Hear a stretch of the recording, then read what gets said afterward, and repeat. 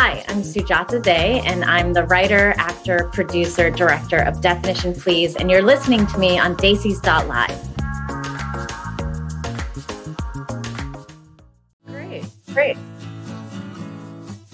Hi, everybody. Welcome to Daisies.live, and we have a special guest with us today. And of course, she is supposed to join me in this interview as well, and she'll hop on to this interview in a bit because she's over with her next meeting.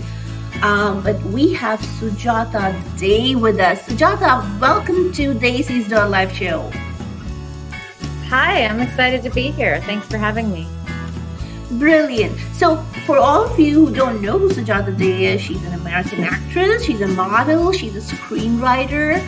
She was CC in Issa Rae's web series, The Misadventures of Awkward Black Girl, and she was Sarah in Insecure as well.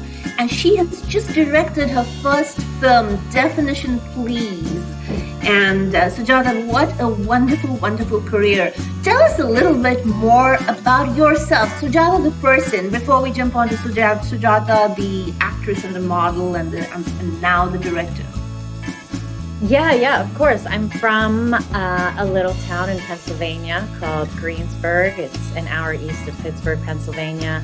And grew up dancing and singing. I went to the temple for Bharatanatyam every Sunday, and I went to Hindu summer camp in Lake Erie every summer, and just had a really great childhood where it was a mix of all the cultures, and went to pretty white suburban high school, but then there was a great Indian American community there that I felt a part of. Every weekend we would be going to graduations or havans or weddings or anniversaries and birthdays, and so I felt really connected to my Indian background, and that was really great. And then I was also very good at math and science, so I got my engineering degree like every good Indian kid.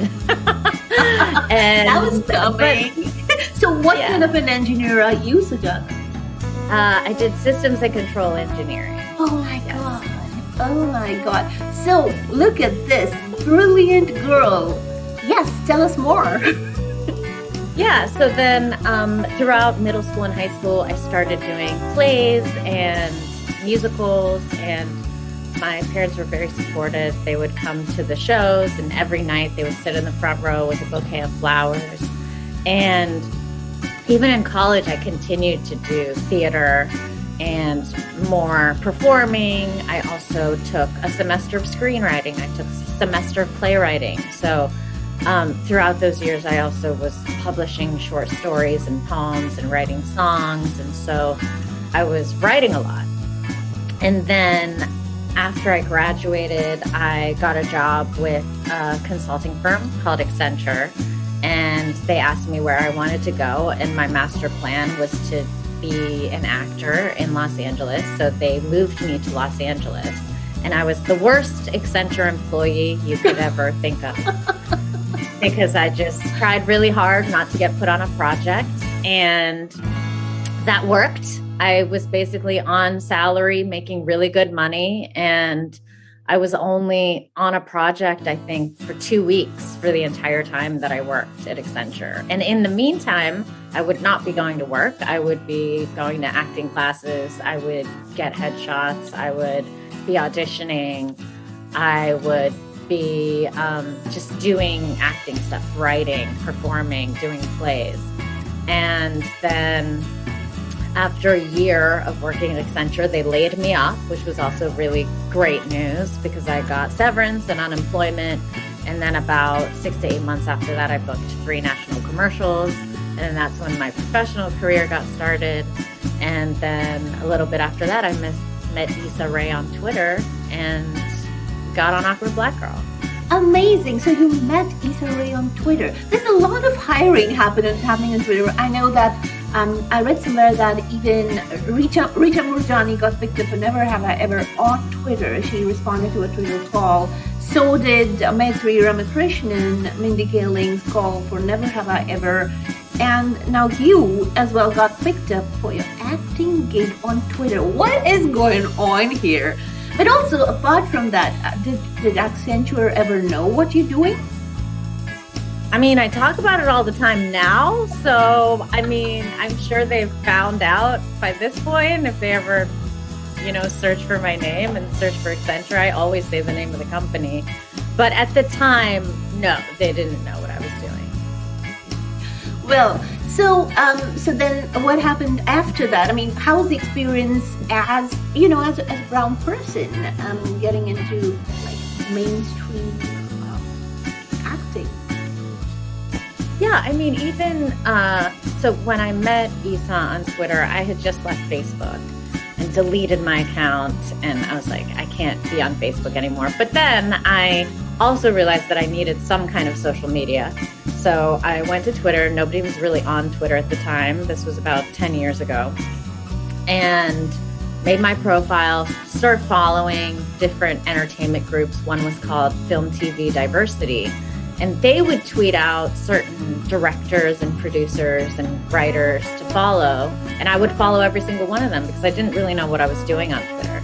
And Issa was one of them, so I followed her. She followed me back, and then a couple days later, she tweeted out that she was looking for a mixed-looking girl to play her best friend on a web series. And I wrote her back, and I said, I'm not mixed, but here's my picture. Let me know if you want me to come in and audition.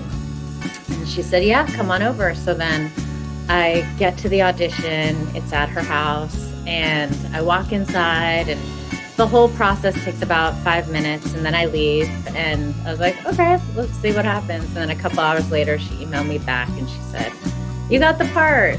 And then a few weeks later, I went back to Issa's dad's doctor's office in Inglewood, and we shot a 20-minute scene with, it was just her brother, I believe, was holding the camera, and the microphone was attached to the camera, and then we shot the hallway scene, I believe season 1, episode 3 of Awkward Black Girl. And we were done very quickly. And she said, thank you for coming. And then I left, and I asked myself, what did I get myself into? What is this? But I, as an actor, you kind of do the work that's given to you. And it was really fun. And then we started shooting Awkward Black Girl on the weekends because a lot of the cast and crew had real jobs, had day jobs, and they were mostly her friends from Stanford University. And so we started putting out the episodes on YouTube and realized that there was a Black audience that wasn't being served in Hollywood in terms of content. And they were just really excited to support and watch Awkward Black Girl. So for me, that served as inspiration for me to make my own content about South Asian Americans and brown women and girls. So I had been writing before Awkward Black Girl, but I think that really pushed me to write more and write more specifically to our experiences. So, in terms of your writing, is a definition, please, your first gig writing, or have you written before? I've written before. I've sold a couple television shows. I also did a short film called Cowboy and Indian. The poster is right behind me. And so that film is available on Vimeo publicly. Everyone can search for it and watch it. It's 8 minutes long. And a funny story about that film, speaking of Accenture, I was doing my taxes in 2015 and realized that I had these stocks. And so I called the company to see what these stocks were. And they said, oh, Accenture had gifted them to you when you left. And I said, okay, well, how much are they worth? And they were worth $5,500. So I said, please send me the check for the stocks. I want to cash them out. And they said, well, we don't recommend you cashing them. And I said, send me the check. And then I put that $5,500 into Cowboy and Indian, which I also wrote, produced, directed, and star in. And what was really great is there was no pressure because first of all, it was money that I wasn't even aware that I had, and I wasn't depending on anyone else's money. So I could make all the mistakes that I wanted to make on this short film and it wouldn't affect anyone. And so I allowed myself to fail in the making of that short. And actually it came out really great. So everyone can watch it. And that I've sold a couple times to different studios. And now it's in development at a studio to be made into a television show.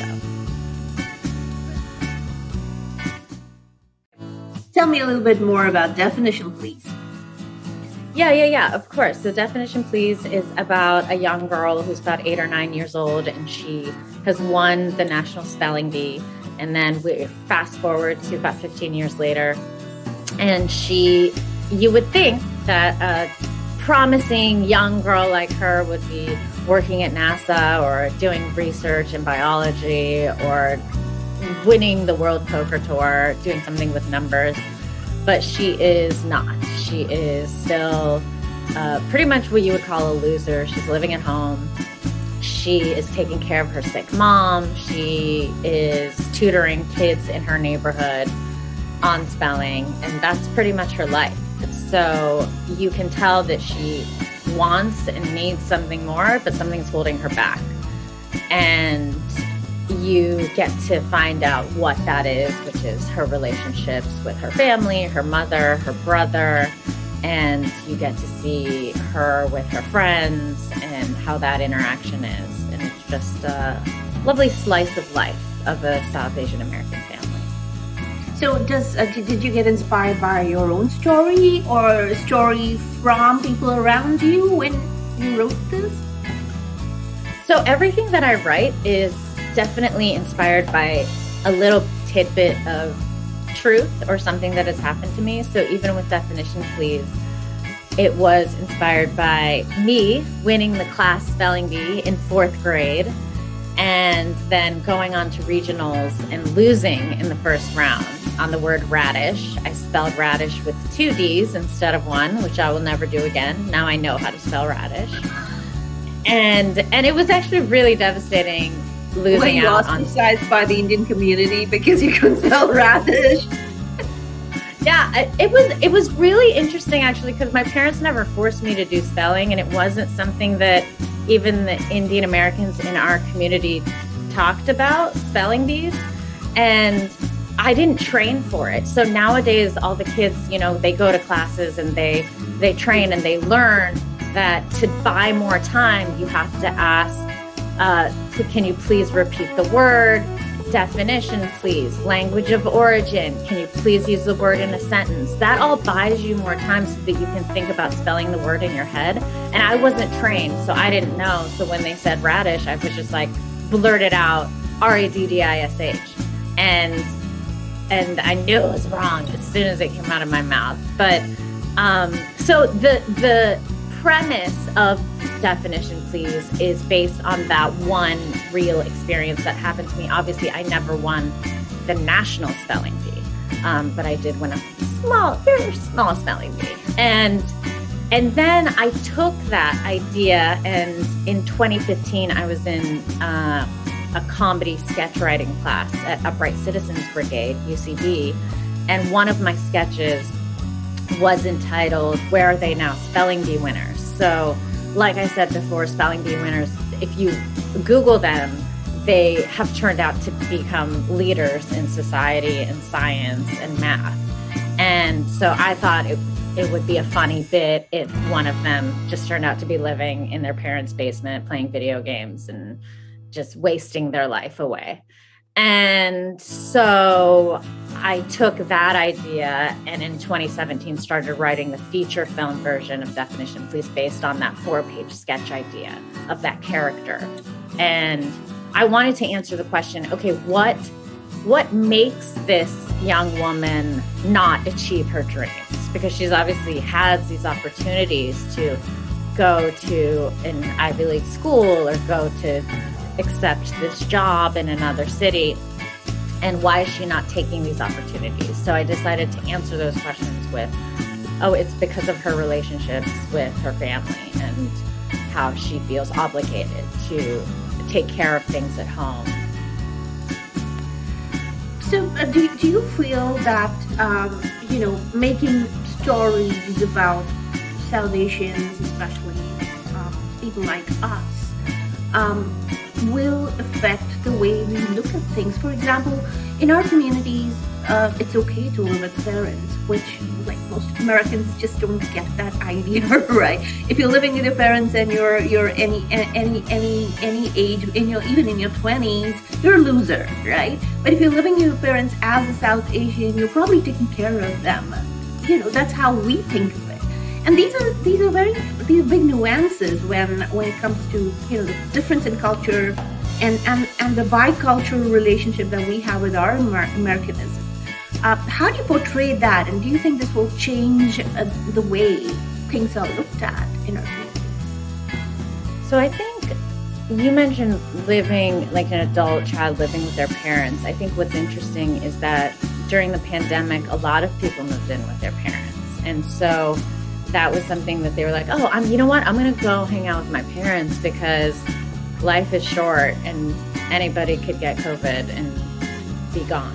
So I think that mentality has actually changed in Western culture, especially throughout the past 2 years. And but you are absolutely right. Before, pre-pandemic, it was kind of taboo for adult kids to be living in the home. So with American children, they're kind of kicked out of the house at the age of 18, and they're like, okay, so we turned your room into a gym.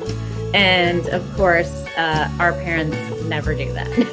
I go back home and my room is exactly the same as when it was when I was 16 years old. And I love that. And that's part of what holds me to my hometown and my love for my home and my school and where I grew up and my friends.